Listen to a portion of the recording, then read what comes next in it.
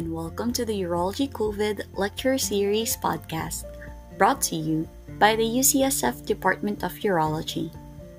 In today's episode, we have Dr. Joshua Meeks from Northwestern University talking about upper tract urothelial carcinoma.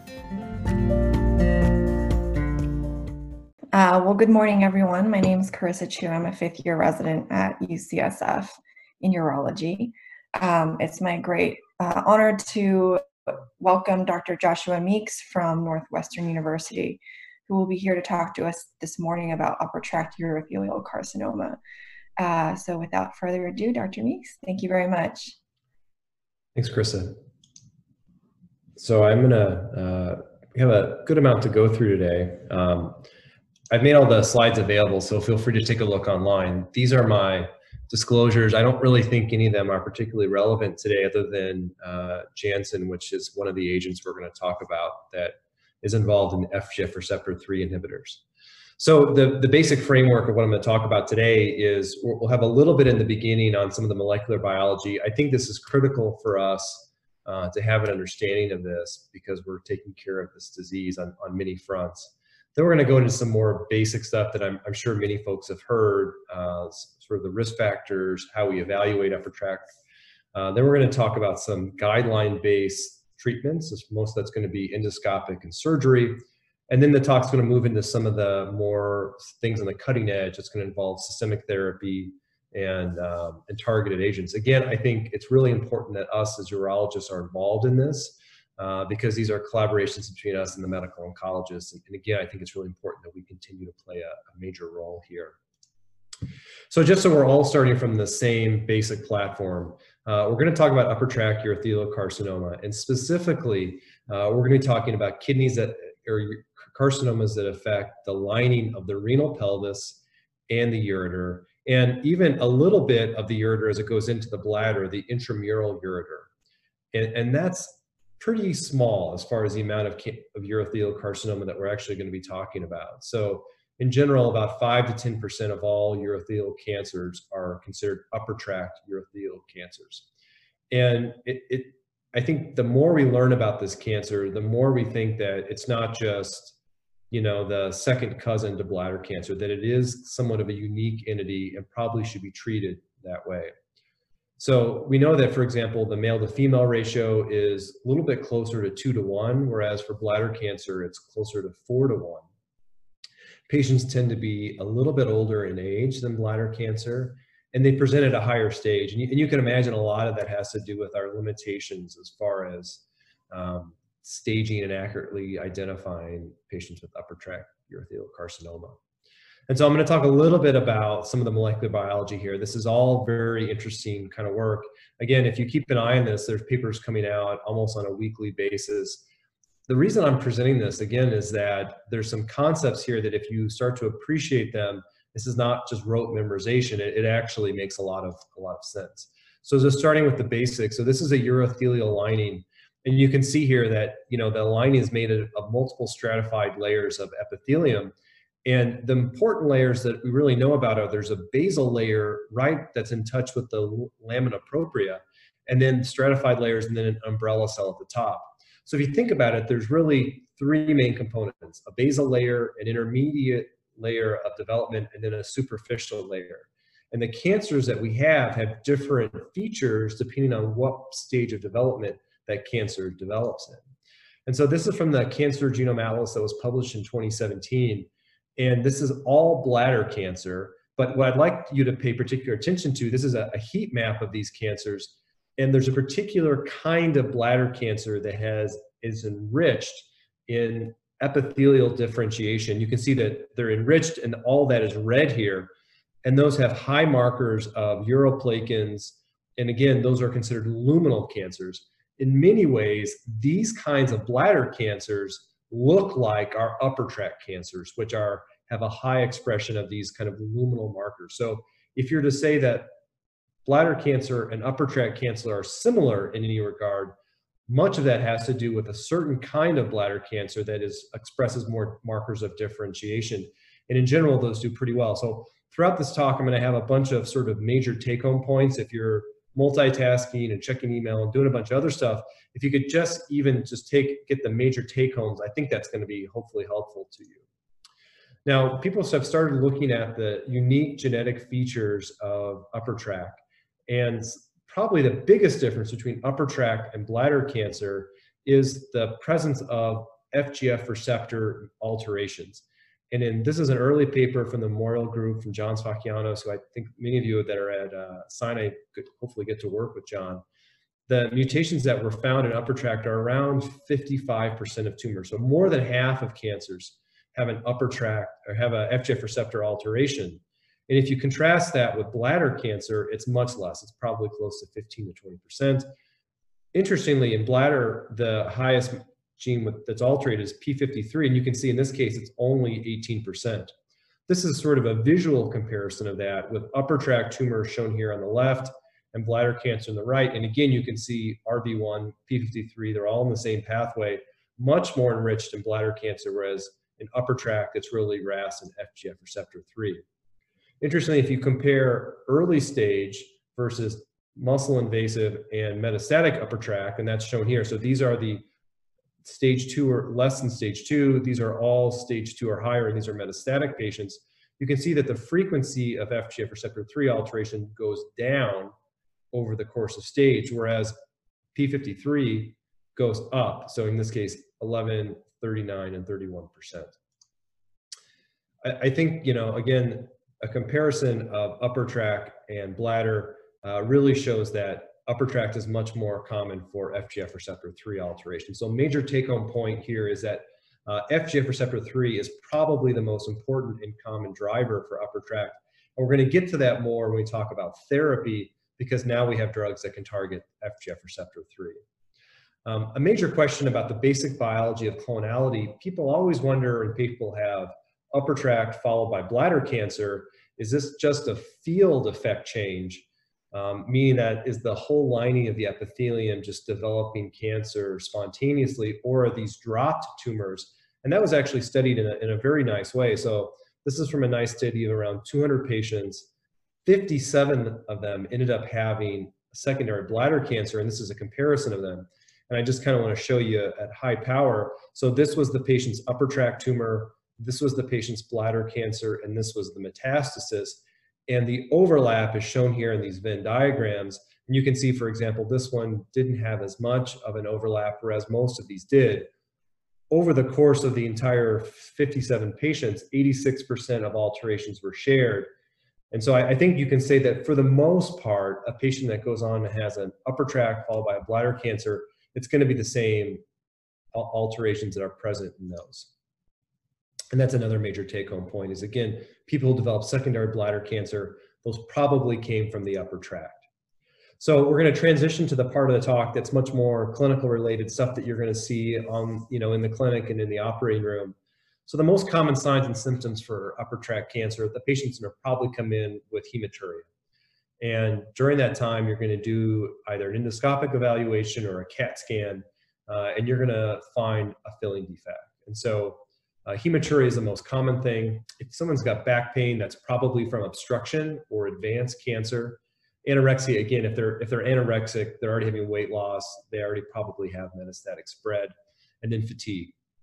Other things that can look like upper tract cancer on CT findings, and that would be a blood clot, stones, fungus ball. Again, I think those are things you're going to see when you actually go take a look. So these are the risk factors, and many of these are very similar to what you see as risk factors for bladder cancer. Smoking is probably the most common thing, with 60 to 70% of patients that have a smoking history. Of course, having a history of prior bladder cancer, that frequency of developing a secondary upper tract cancer ranges anywhere from 7 to 0.8%. I think we are probably, that number's going down just as we get better epidemiologic data. Lynch syndrome is something that obviously is relatively unique for upper tract, and we tend to find that more in females compared to males. Up to 15% of patients with Lynch syndrome will have an upper tract cancer. There's some recommendations that patients with Lynch should have a yearly screening UA to see if they have any kind of upper tract pathology. Ursodeoxycholic acid, that's in some teas and some different diet aids.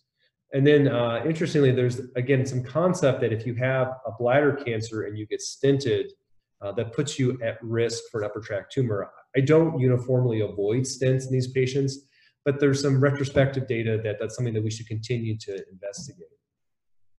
Now I'm going to show some data that are guidelines, and these are all the European guidelines. I think they have a much higher quality guideline-based data. We don't currently have a guideline from the AUA for upper tract. The NCCN, it's kind of at the very end of that guideline, but nicely the European guideline is focused on upper tract. And so if you want more reading, I recommended that, as well as our AUA has some very nice information in its coursework.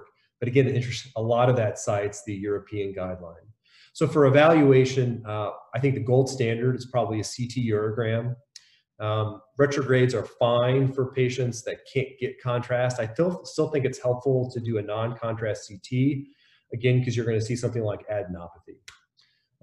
Then that usually is followed up by ureteroscopy, and that can help differentiate a renal cell versus an upper tract carcinoma.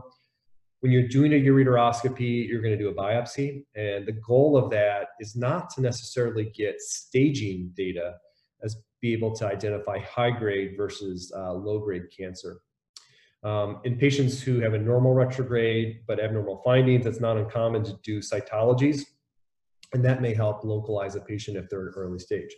So we have two tables here. The white table is the level of evidence, and the blue table is the recommendations for how to implement those. And again, all of this is from the European guidelines.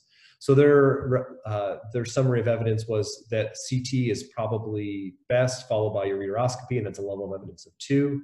Selective urinary cytology has a high sensitivity in high-grade cancers and carcinoma in situ, and that a bladder evaluation should be performed to evaluate for secondary cancers or other cancers in the bladder. So the recommendations then are to perform cystoscopy to evaluate the bladder, a CT to evaluate the upper tract system and staging, and then a diagnostic ureteroscopy. So my take home for this, again, is CT imaging is probably the best way to identify these patients, followed by ureteroscopy. So the kinds of pathologies that we deal with, number one, in the benign disease on the right, I think that these are rare. You have to assume that most people with any kind of upper tract filling defect is cancer until proven otherwise, but you will, find these benign diseases. So a fibroepithelial polyp, an inverted papilloma.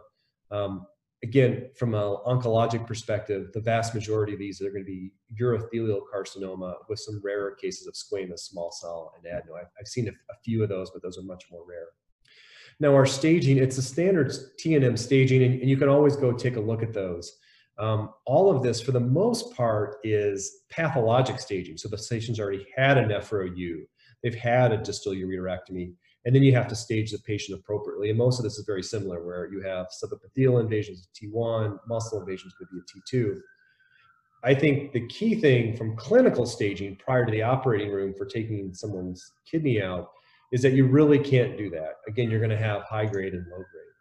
And so that's going to probably be the major take home for how you treat patients, is that grade is going to be a surrogate for stage, and high grade tumors are bad and you should be treated aggressively. This is a nice description of prognostic factors, and you've got preoperative factors here on the right and then postoperative here on the left. And you can see that they're listed from those factors that have been shown to have a major impact at the top and a minor impact on the bottom. Again, having a bigger tumor preoperatively has the highest prognostic factor, multifocality, and grade. Interestingly, postoperatively, it's stage, grade, CIS, bladder cuff, CIS, and then lymphovascular invasion. You actually don't get down to lymph node involvement until about halfway down here. Now we have a risk-adapted approach. And again, the whole purpose for a risk-adapted approach is really try to do nephron sparing whenever possible, but also not letting the aggressiveness of the cancer get too far along and you've missed your window for cure. So low-risk tumors are generally those that you're going to manage endoscopically. And so those are going to be single tumors that are small and are low grade, again, that you can manage ureteroscopically. If you can't manage them ureteroscopically for some reason, whether it's stricture or you can't get access to the renal pelvis, even if it's low grade, you're often going to have to treat those patients as high grade. And the high risk patients, those are tumors that have hydronephrosis, usually from obstruction. I don't think I've really ever seen a low grade tumor that causes hydronephrosis. Bigger tumors, bigger than 2 centimeters, high grade cytology, and then a high grade biopsy.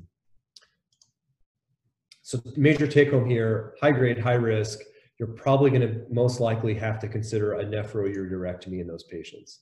So again, just to go back to our European guideline to show that we are standing on some level of evidence, again, level of evidence to a nephroureterectomy is considered standard of care.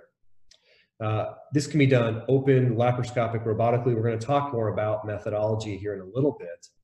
The bladder cuff is critical, and you see the level of evidence goes down because it's never really been tested in a prospective fashion, but I'm a strong believer that you need to really do a bladder cuff if you're going to do this surgery that has high enough quality data that you could compare that to a retroperitoneal lymph node dissection. Finally, perioperative chemotherapy does play a role, as well as single postoperative dose of chemotherapy. So looking over into our recommendations, again, if you look, the nephroureterectomy is the strongest level recommendation. The bladder cuff is important. A node dissection is important. And delivering a single dose of chemotherapy, I think, is just as important as well. And so this is kind of a flow diagram of how to manage these patients. And we all sort of do this when we see these folks in the clinic, in the operating room. So you're going to have a diagnostic evaluation that will include a CT urogram, urine cytology, and cystoscopy. Most of that information you're going to get with your flexible ureteroscopy. From that, you're going to be able to triage patients into low and high risk. Low risk tumors, you can do renal sparing if possible with close follow-up. High risk patients, for the most part, are going to undergo a radical nephroureterectomy, lymphadenectomy, and bladder cuff. Many of them are going to be candidates for systemic-based chemotherapy, and we'll talk about that. Again, if someone has a low-risk tumor that you can't optimally treat, because of the challenges in staging, and what I mean by that is someone who you biopsy and they keep having low-grade recurrences and it's just not feeling right, I think you have to, at that point, consider that patient a candidate to undergo a nephroureterectomy. And then, if possible, consider giving intravesical chemotherapy prior to catheter removal. This is a relatively complicated schematic, but it's basically summarizing how we would treat tumors that are different, that are in the renal pelvis, in a calyx, in the distal, and in the mid and proximal ureter. And again, I think the big differences come here where if it's distal, and how I would define distal really depends on the patient, but for the most part, tumors that are basically up to the common iliac vessels, you can probably treat with a distal ureterectomy and a reimplant. As you get higher than the common iliacs, that's when you're starting to have to be more creative with a Boari flap and other issues. So, and that's going to kind of be where we get to the mid and proximal. Most of those patients are going to treat with a nephroureterectomy. Endoscopically, there's always an option to treat the lower risk patients with ureteroscopy. Now, we always get into challenges with these cancers and how you manage some of the details. Again, most of this is a limitation of our staging system. So what do you do with a patient with a positive cytology but no visible tumor? Many of those folks are going to have carcinoma in situ. And so there's a couple ways to manage them. Number one, I often will get repeated imaging on them in 3 months' time. And what you're looking for, you're not going to see a filling defect, but you're just going to see some shallow kind of narrowing or some gray areas that show up where that almost looks like the radiologist just smudged it. And that's a filling defect that's starting to form. Additionally, for many of those people, I'll do just sort of blinded biopsies of a calyx, the UPJ, the ureter, and the distal ureter. And you'd be surprised how many of the times you'll come back with carcinoma in situ on those biopsies. So I think you have to have a high bar of suspicion. I personally would not remove someone's kidney for a cytology. I know other folks have. I just think the risk of removing a kidney that has a positive cytology from somewhere in the lower tract, like from the bladder, for example, or the prostate is too high. So I think that for the most part, if you have a high degree of suspicion, if you follow those people very closely, if you repeat your imaging, you're going to find the cause of this. Second group of patients, people have a filling defect on the CAT scan, but you look and you can't find it. Again, I think you need to use judicious biopsies, and that's going to hopefully get you your answer. Now, the size of the biopsies are always a challenge, and having a good relationship with your OR staff, the people who do your supply chain, and even your pathologists are really important. So I use 3 instruments. I use a nitinol basket for papillary tumors. So you can open that basket up, snare a papillary tumor, and pull that out. Oftentimes you'll use you'll have to put a sheath up to be able to get a lot of that out. The second is you can use a piranha. Again, when you do the piranha, the whole thing is going to have to come out. Piranha biopsies are very small. And then if you have a sheath, you can also use a bigopsy, which is backloaded. But again, it's a challenge because you have to backload it. I generally don't do something like an NMP22 or a FISH because we're already fighting a challenge of having a tumor that you can barely see. So then to get this molecular information you can't localize and can't do very much with, I think just makes it even more challenging. So I really don't favor that, but I'm sort of open to other folks who are doing it and have a good way of testing that.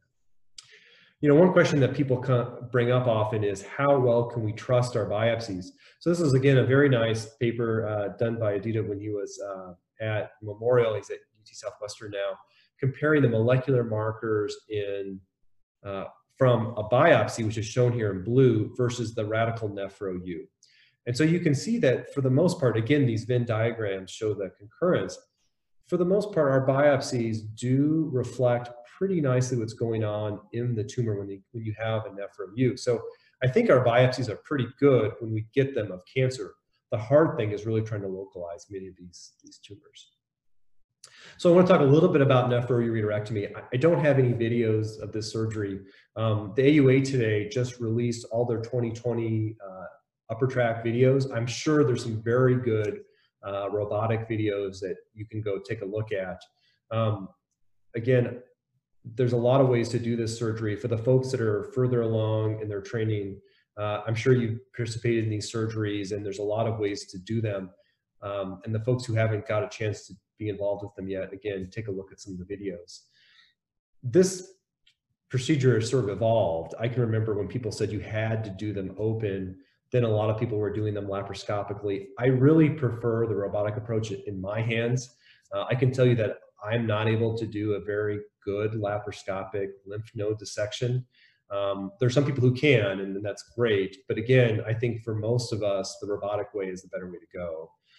Patients go home the next day or 2 days afterwards. You really can do a much better retroperitoneal lymph node dissection, and then you can go all the way down to the bladder and do the bladder cuff very nicely. So the excuse of we didn't do a bladder cuff because we couldn't get down there, I just don't think that that's reasonable if you're able to do the robotic surgery. Realistically, when we talk about this operation, we break it up into 3 parts: the nephrectomy, the RPL&D, and the partial cystectomy or the bladder cuff. And I'm going to talk about those independently. Again, I'd say there's a lot of great videos. I included this kind of just how I do it because I think you can learn something from that from everybody. I really prefer the XI. When we book them at Northwestern, I request the XI. I previously was doing this with the SI, and reaching down the bladder cuff is harder. You can switch the arms, but for the XI, the reach is great. You can port hop if you need to. We have the air seal at both our VA and our hospital here, so I use the air seal. I think that gives a nice amount of space. And then that port's nice because you can put a fan in. So for some bigger people, you sometimes need the fan to pull the abdominal contents down when you're doing your node dissection. And then I often will put a 15 port in lower around the umbilicus. I think that this is helpful to get the specimen out. And then our assistants just kind of like having that 15. Again, you're going to put a big bag in anyway, so why not just use a 15 the whole case? For the arms, I don't use a traditional arm bar where the patient's like this. I tend to put a pillow in their arms and have them like this. It just, I find that I've never had an issue with the arm during that. And then it allows me, because it's soft, that we can sort of move it around if we need to get and do some work in the upper tracts. on the upper part. This is a picture from surgery. This is a pretty thin person. And again, I put all my ports in a single line and it lets me go the entire length of the abdomen. This was before I was using a 15 port, but this is the AirSeal 12. And again, I'll use this port configuration for all my flank surgery, but really this is pretty good for upper tract as well as for node dissections. This is before we had our XI, and this is how we dock our SI. And you can see that, you know, I don't tend to dock the last arm until we're getting the ureter up. And so this is the top 3. And again, this is with a couple 12s. And again, this is probably before we had the AirSeal. So here are the steps of the surgery. So you're going to mobilize the colon. I really make a point to try to not mobilize the kidney and any of the retroperitoneal contents, so you keep the kidney up for your hilar dissection. Just like a kidney, you're going to identify the ureter and then follow that all the way up. I dissect the hilum and I make sure that's nice and clean. And I do my node dissection at that time. And the reason I like that is that I think that if you staple and you take your kidney and then do your nodes, the problem is you've got all this nodal tissue that's been stapled. And so trying to pick through that, I worry about getting into the artery and the vein again that you've already stapled. So I do my node dissection at that point. Then we do the nephrectomy. We free up the upper pole. You can usually leave the adrenal alone. And then I use a third arm usually to lift the kidney and ureter up, and I follow that all the way down. And that's when you see the ureter sort of going into the bladder cuff. You find the pedicle. I usually take the pedicle, and then I open up medially because I like to go into the bladder and look inside and see the UO. I'll put a V-lock on the top and a V-lock on the bottom, and then close that after I've separated it. We put a drain in, and the case is done. So for RP-LND, I think this is an important part of surgery. Clearly, the retrospective data has shown that it's associated with better outcomes. There's some data that suggests that you need to get 8 lymph nodes removed in order to really call a negative lymph node dissection an N0. So it means you have to at least evaluate 8 nodes, and for those nodes to be negative, to be N0. I think the template matters. I'm going to show you that in a second. The thing to worry about, though, if you do that left side, you know, the cisterna chyli is there. And so, you know, many of the big folks that you do, you got to warn them that they're going to be on a low-fat diet for a while. If you don't, and you remove a big lymph node packet, they will get a lymph leak, and then that's going to be an issue. So I clip all that pretty judiciously, but I also put people on a chylous diet for a little bit. This is the lymph node dissection that Serena Mateen and folks published, and it's a really nice kind of recommendation about where to start. So, and those are going to be different based on right and left side. On the right side, this is very similar to our RP-LND that we do for testis cancer. And so it's going to be, you know, you're going to do, for the right side, you're going to clean off the cava, the pre-cable, the paracables. And if you do that alone, you're going to get 83% of the nodes. If you go over and do the intra-aortic cable, and the way that you would do that is just kind of go right along the aorta, and that'll let you roll that packet in, you'll get up to 95%. On the left side, there's a bulky packet that you're going to get. And usually I start that right around the common iliac. I follow that all the way up to the renal hilum. And again, if you get the intra-aortic cable region, it's around 90% of the lymph nodes. You'll modify that packet based on where the location of the tumor is. So a mid-ureteral tumor, you're going to get commons. And for a distal, you know, you may not go up and do up top, but you're definitely going to get the pelvics as well.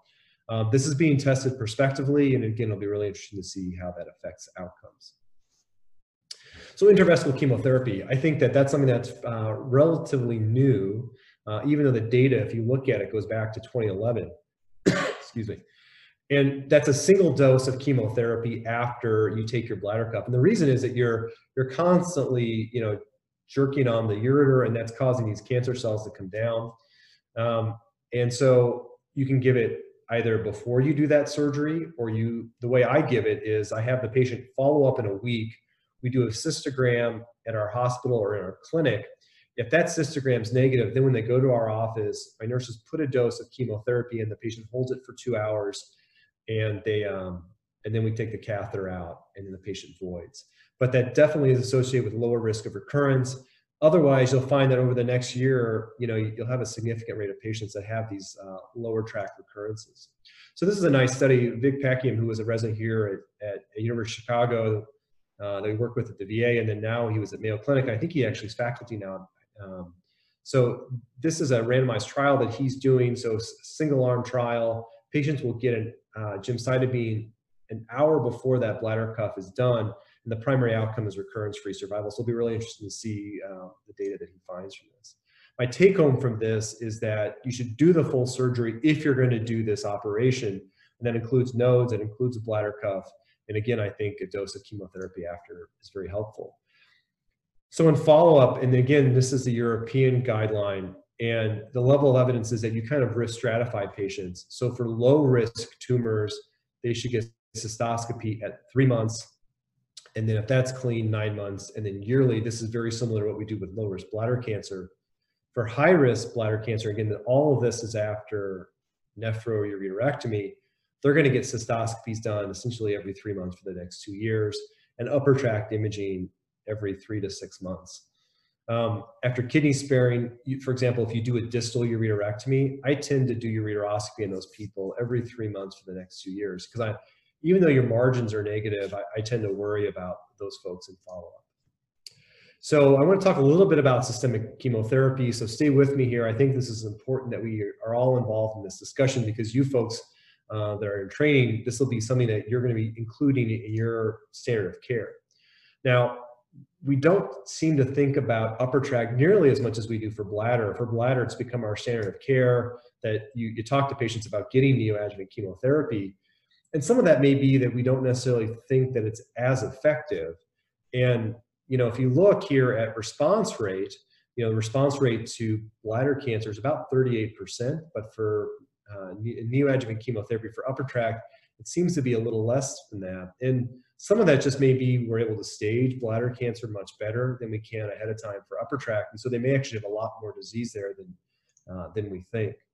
And so all the reasons to consider the neoadjuvant approach for upper tract versus adjuvant chemotherapy are all listed here. So, is staging a challenge? Well, certainly it's a staging for neoadjuvant.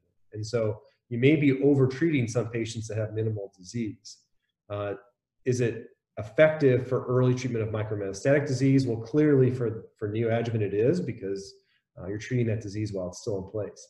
I think the most important reason, other than the oncologic parts of it, are that these patients are going to certainly take a hit from a kidney function perspective when you take that kidney out.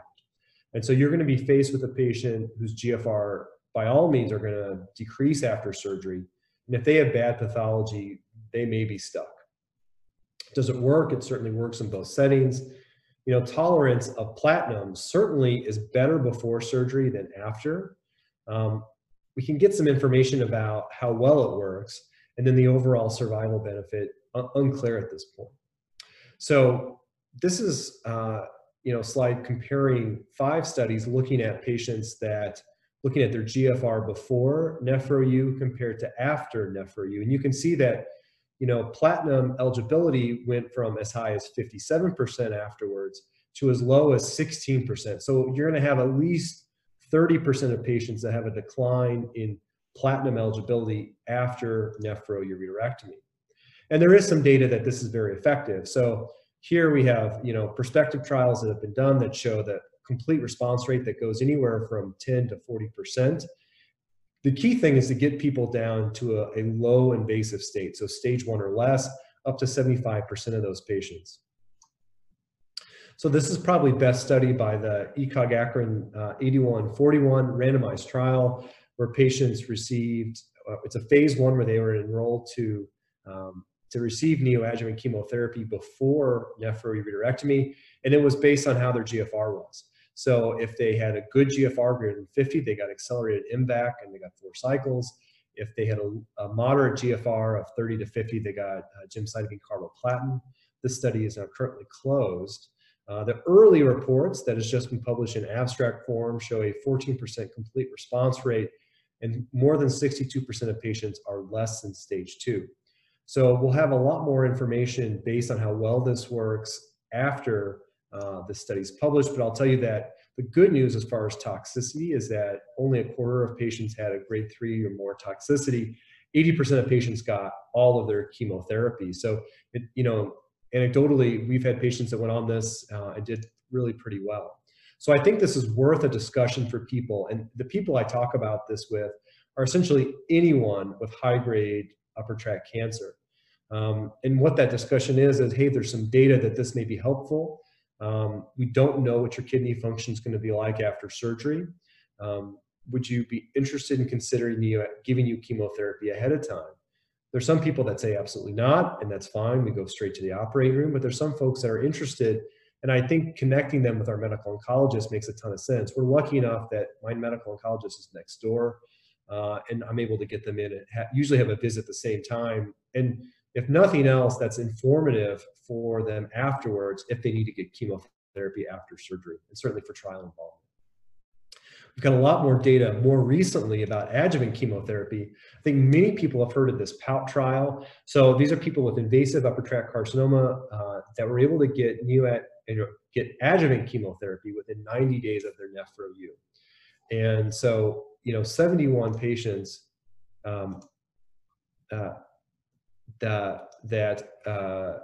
71 institutions, 261 patients. So this is really an all hands on deck effort.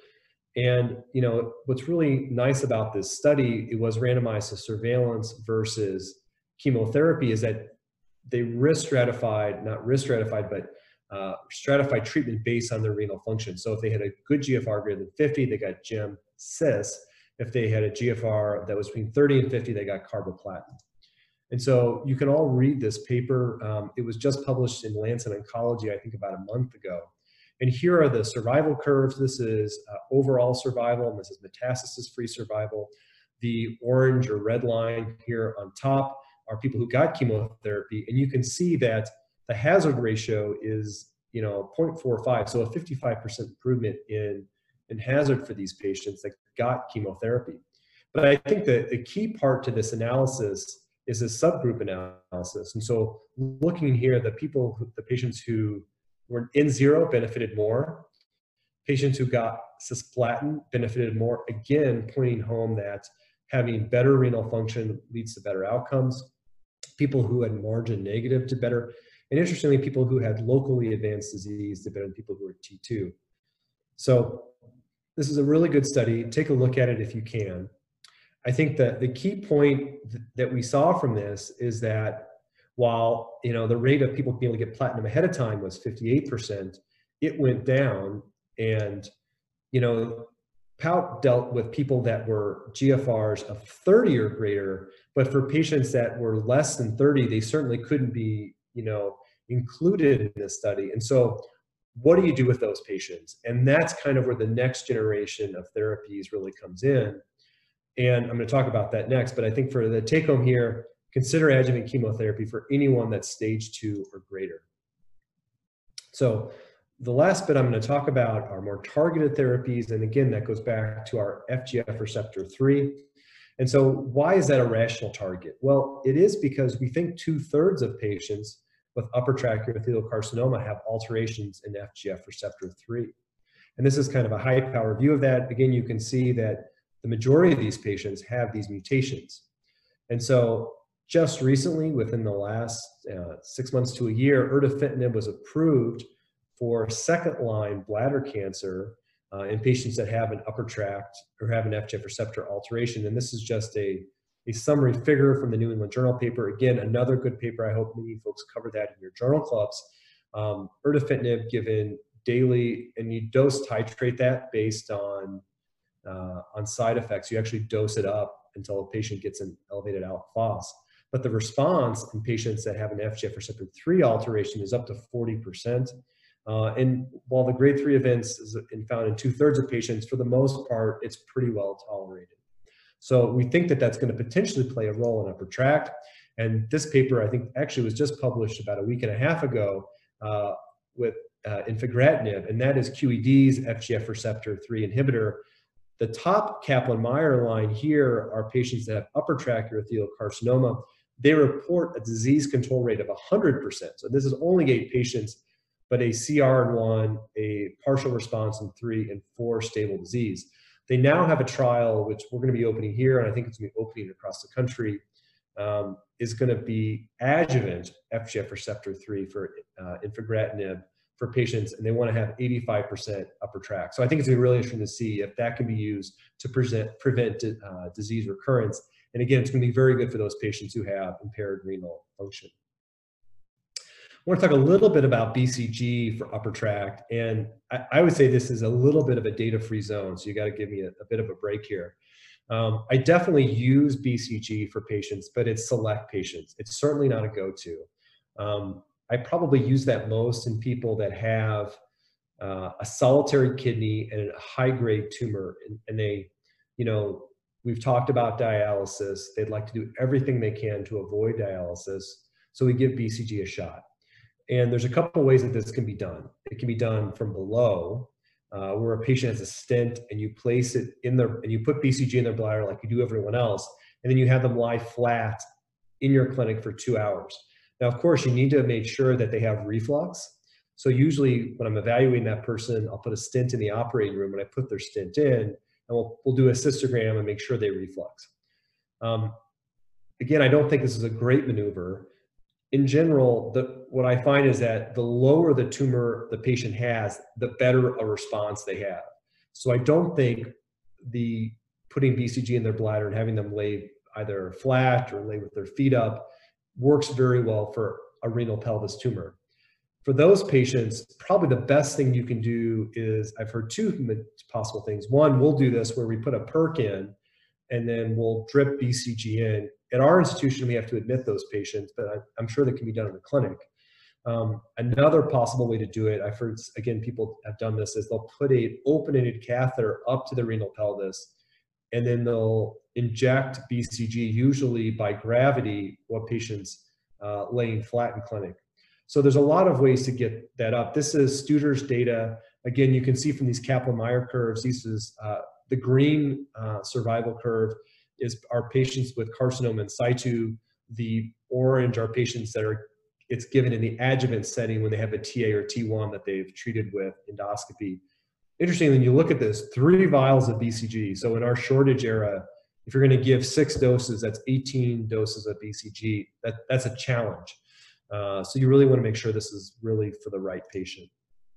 This is a summary of the data that's been published. They report, and then you can see that this is a mix of giving it antegrade versus retrograde, and they report a response rate of about 80%. I think, though, if you look at the recurrence and progression rate, it's pretty significant. So I really, again, only use this for patients that have really a solitary kidney and don't want to have dialysis. So be very cautious with this, and I think there's a lot more we can do. And that gets to Mitagel, and I think that's pretty interesting. There's been data that Seth Lerner has presented. These are his slides. And the thought is that if there's a way that we could put a chemotherapeutic agent in the upper tract and get it to stay there, we have a potential for it to work. And so that's where this Mitogen comes from. Again, I do nothing with this company, but it's very interesting that, it's the gel is a liquid at room temperature, and then when you put it in the body, it actually becomes solid. And so the way that this is done is that there's actually a pump. You put this together, an injector, and then you push this into the renal pelvis and try and hit the spot where the carcinoma is. And so this was sort of the initial experience with this. You can see that, here is a patient that's got a tumor. Again, this is done ahead of time, and this is a relatively bulky tumor. And then when you come back and you see this patient in follow-up, you can see that for the most part that's gone away. So of the 22 patients that were originally enrolled, and I should say that when this work was done, this was really done in patients that were low-grade cancers, but the patient couldn't undergo a nephroureterectomy. So this is kind of a very narrow window currently for where this is being tested. Again, higher volume patient, low-grade cancers that the patient couldn't get a nephro-U. And again, of the 22 patients that were enrolled, 14 completed treatment. They had 8 patients that had a complete response. So this is the clinical trial. This is the Olympus trial. So the patients were screened, enrolled, and then the primary objective was efficacy. The way that this is done is that the patient goes to the operating room weekly, and they get an injection of the Mitogen agent. Then they get 6 weeks off, followed by the primary disease evaluation point. interestingly, they could get booster doses done every month if they would like. And so they had follow-ups done at 3, 6, 9, and 12 months. And so, again, the target population was confirmed higher volume but low-grade non-invasive cancers. And so this is the results of the study. So 58% complete response rate, durability. The longest durability they had was 9 months, and that's just because of evaluation time. Partial responses in 14% and 26%, they had no response. Side effects pretty well tolerated. Overall, the AE rates were relatively low. So I think, it'll be really interesting to see where this ends up. I love the innovative nature of this. I think this is something that likely is going to be in your hands potentially in the future. So we'll be interested to see where it comes. So that is the end of my talk, and we're right at 45 minutes. I have practice questions that my chief resident, Jana Amarasakara, put together for us to go over, so we have something more to talk about. But it looks like there's 26 questions. So, Chris, I don't know if we should do those now, or you want me to do the questions. I'm open. We have these set up to do as a poll. Maybe we can do 1 or 2 questions, and then we can tackle some of these Q&A. We'll also put any unanswered questions from the Q&A up on our website with written responses, so I'm sure we'll get to all of them eventually. So we could do a couple together. Great. All right, so 76-year-old man with diabetes, hematuria, a 5 millimeter filling defect in the right distal ureter, and it's low grade. So what's our next step?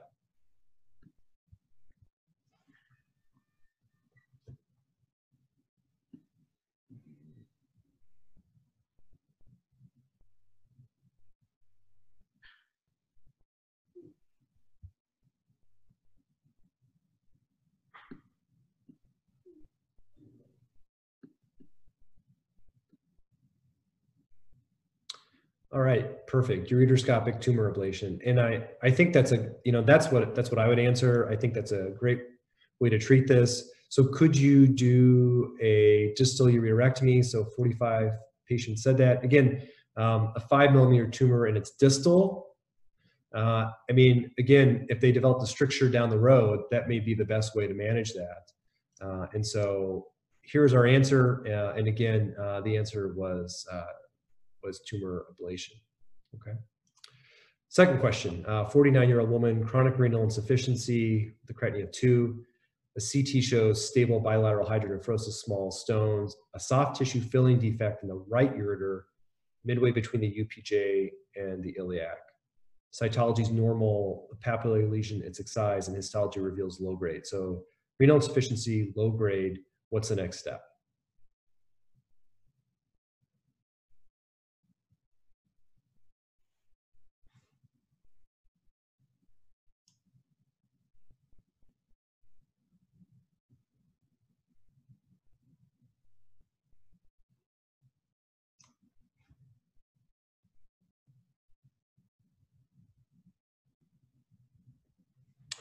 Yeah, retrograde and ureteroscopy. So yeah, and that was the answer that they came up with. So I think that makes a ton of sense. Again, the patient's already got renal insufficiency. You're trying to preserve renal function, and but it's low grade. So certainly doing that and doing a follow-up, and you never know what you're going to find in the future, but that's the next best step. All right, a 79-year-old man with congestive heart failure, gross hematuria, and a CT shows a 6 millimeter distal ureteral filling defect. The cytology is positive in this patient, and they have high-grade carcinoma. The next step is what? So he's got a positive cytology.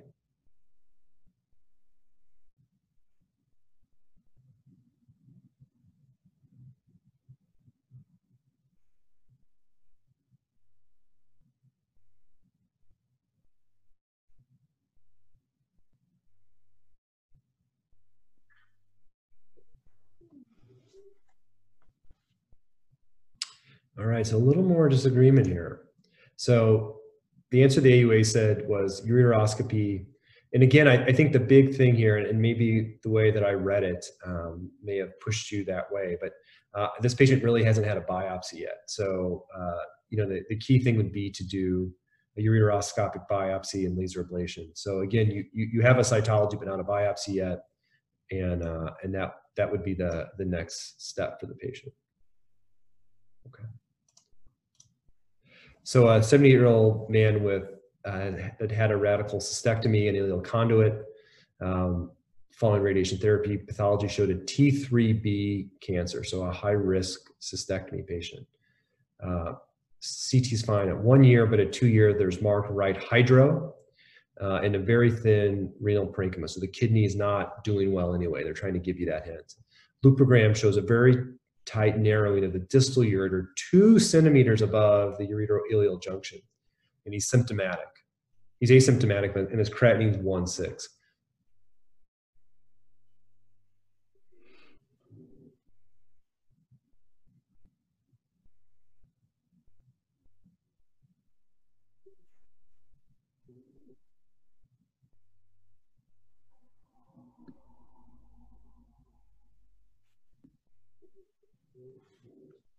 Right. So they throw you a lot of hints here, and the key things are the kidney doesn't work, patient's creatinine stable. And I think the key thing is that it's the right side, right? So the rate of stricture on the right side is pretty low. It's in the neighborhood of 8 to 9%. Left side obviously is twice as high. And then the key thing is the location, that it's not at the ureteroenteric anastomose, it's higher than that. So all those things point to a tumor. All right, question 5. Looks like my kids snuck this one in on us. So a 59-year-old man with a solitary kidney and normal renal function has a left renal pelvic filling defect on CT urogram. Ureteroscopy shows a 3.5 centimeter solid mass that goes into the lower pole, and biopsy shows high grade. Bladder biopsies and metastatic evaluation are negative.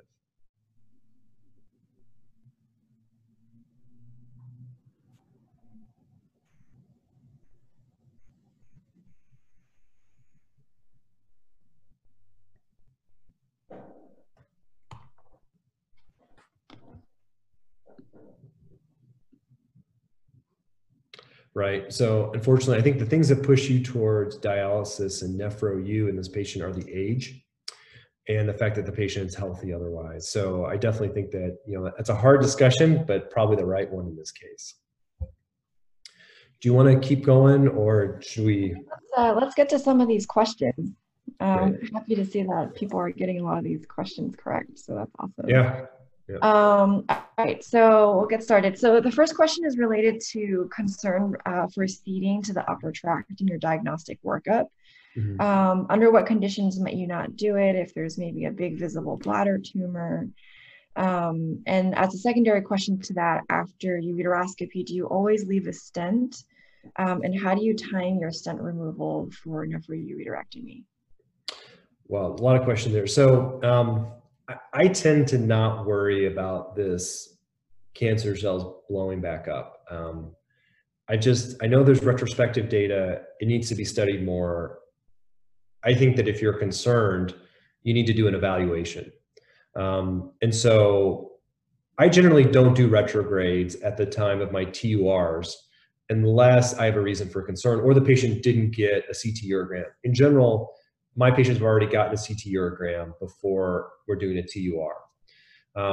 What I sometimes find is if you can't see the ureteral orifice and you're doing a TUR and then you unroof this UO and then like tumor comes out of it, you got to look at that point. I think though that you should always be suspicious of the upper tracts. And what I often will see, I see a lot of folks with BCG unresponsive bladder cancer. And you find that they do really well for a year with BCG, and then all of a sudden they start showing up with cancer on one side of the bladder or the other. I worry about those patients. I'll scan them and I'll look for an upper tract tumor. Stent placement, generally, if I'm up there doing biopsies, I'm gonna leave a stent. I'm not gonna leave a dangle. And then I usually get those folks in for treatment pretty fast if they're going straight to surgery. So meaning that I don't remove a stent between biopsy and nephro-U if they're going straight to nephro-U. Now, if they're going for neoadjuvant chemotherapy, then every patient's different. So if they have a distal tumor and they're obstructed, I'll leave it in. If they have like a renal pelvis tumor and they don't need a stent, I'll pull it in the office and have them get their chemo. So I generally am not bothered by the stent. I think there is a reaction around it. It doesn't really make my surgery harder. In some cases, it helps me, if it's a challenging case, I can help me find the ureter and lift it up. So I generally get the stent in, and I don't find it's that big of a deal. Okay, perfect. Thank you. Could you review for us a little bit on the evidence for RPL&D and in whom you'd perform this on? Sounds like there may be some practice variation across sites, some concern for operative time, ascites, and things like that. Yeah, so I mean, my belief is that if you're going to take a patient to the operating room and take out their kidney and ureter, you should be removing their lymph nodes. They should get an RPL&D. I know that there's a concern for frail patients and operative time, but again, are you going to go and lift up the aorta and go underneath it to do those nodes? Probably not. But I tell you, the more of these surgeries you do, just lifting up those nodes and then clip, clip, clip all the way along and taking them out, you can do that pretty fast. So I can't think of a patient that I've not done an RPL&D on, or at least a nodal dissection of, for example, left side pre-aortic periaortics, on the right side precables, paracables. And am I hitting 8 nodes? A lot of it depends on the pathologist and the amount of fatty tissue they have. So I do it in almost everybody. And again, a lot of that is driven by an oncology sort of background. I think the people who, I don't want to say do less of them, are less likely to do a node dissection. But again, you've seen the guideline-based data. All of that is driven by people who recommend that. Certainly there's a quality of care, and that's kind of what you get to with the retrospective data, where they show like improved survival if you do a node dissection. Well, again, a lot of that is provider-based. I worry about the chylus leak in patients, and so I clip as much as I can. So I'm not just using like a fenestrated bipolar, lifting a hunk of nodal tissue up and just using monopolar cautery. I try to lift it up, and there is clips that you can put in yourself with the robot, or even a vessel sealer is a nice way to do it. But I really recommend it. Again, and part of that is, I remember one of the first patients I operated on just out of fellowship had 1 node positive, and that was it. And he ended up living another 8 years before dying of something else. But again, if I would have done a node dissection, you would have never have seen that. And he clearly would have had metastatic disease. So I really think that if you're questioning, should I do a bladder cuff? Should I do a node dissection? Then you really have to ask, should you really be doing the surgery? And again, maybe you need to do it with a partner, one of your own partners, so you can make the surgery go as fast as you can. I just, again, if you skimp on the bladder cuff, and a lot of people do that, they just follow the ureter down as far as they can and they put a clip on it, you will have a bladder recurrence, and those are tough because the patient wants to know why they thought you removed that, and again, those aren't easy to take out. So I would say, until you get fast enough where you can do those surgeries yourself or with a resident, then do them with a partner. But I think that the patient gets one chance to get the best operation, and so I think you just try and do that as fast as you can. Yeah, and related to the bladder cuff, what's your timing of intravesical chemo afterwards? Do you get a cystogram in everybody? Yeah, a week, and that's because the problem is if you do that with the XI, finding that lateral part of the bladder can be harder. And I've had people who've leaked for a month, and I'll tell you, that's painful. But at the same time, I thought every one of those people, you thought you got it done well. And I try and do a bit of a cystogram in the operating room where we have the catheter exposed and we fill it and we look for leaks. So you'll be surprised how many people just didn't heal for whatever reason. So I do get a cystogram in everybody and make sure that's negative. And again, what happens is I book them for 2 appointments. They get a cystogram and then they come up to my office. If that cystogram's negative, then we do we give them a dose of gemcitabine right then. They hold it for an hour and a half, and then we pull their catheter. So then. You do outpatient after they've been discharged. Yep, absolutely. Very cool. And then one last question: do you employ percutaneous approaches for biopsy or for management of upper tract? Not routinely. I think there was people, that was going on a little bit when I was a resident. I think the challenge with that is, number one, seeding. Seeding the tract, spreading. It's a terribly kind of sticky cancer that I think you're putting in, a sheath and doing work like that. So I generally don't do it. The only time I ever think a perk is helpful is if you're going to give someone BCG and you're going to put it in and trickle it down. And again, in many of those patients, they're already facing they can't get a nephro-U. So, that's perfect isn't possible, but you're trying to do the best you can for the patient. So generally I don't do that. Perfect. Well, there's still quite a few really good questions here in the Q&A, so we'll get those answered and on the website as soon as possible. We're at the top of the hour, so Dr. Meeks, I just want to thank you again for your time and sharing your experience and expertise with all of us. Thanks again. Thanks for having me. Thanks for doing this. Thank you for listening. We'll talk to you soon.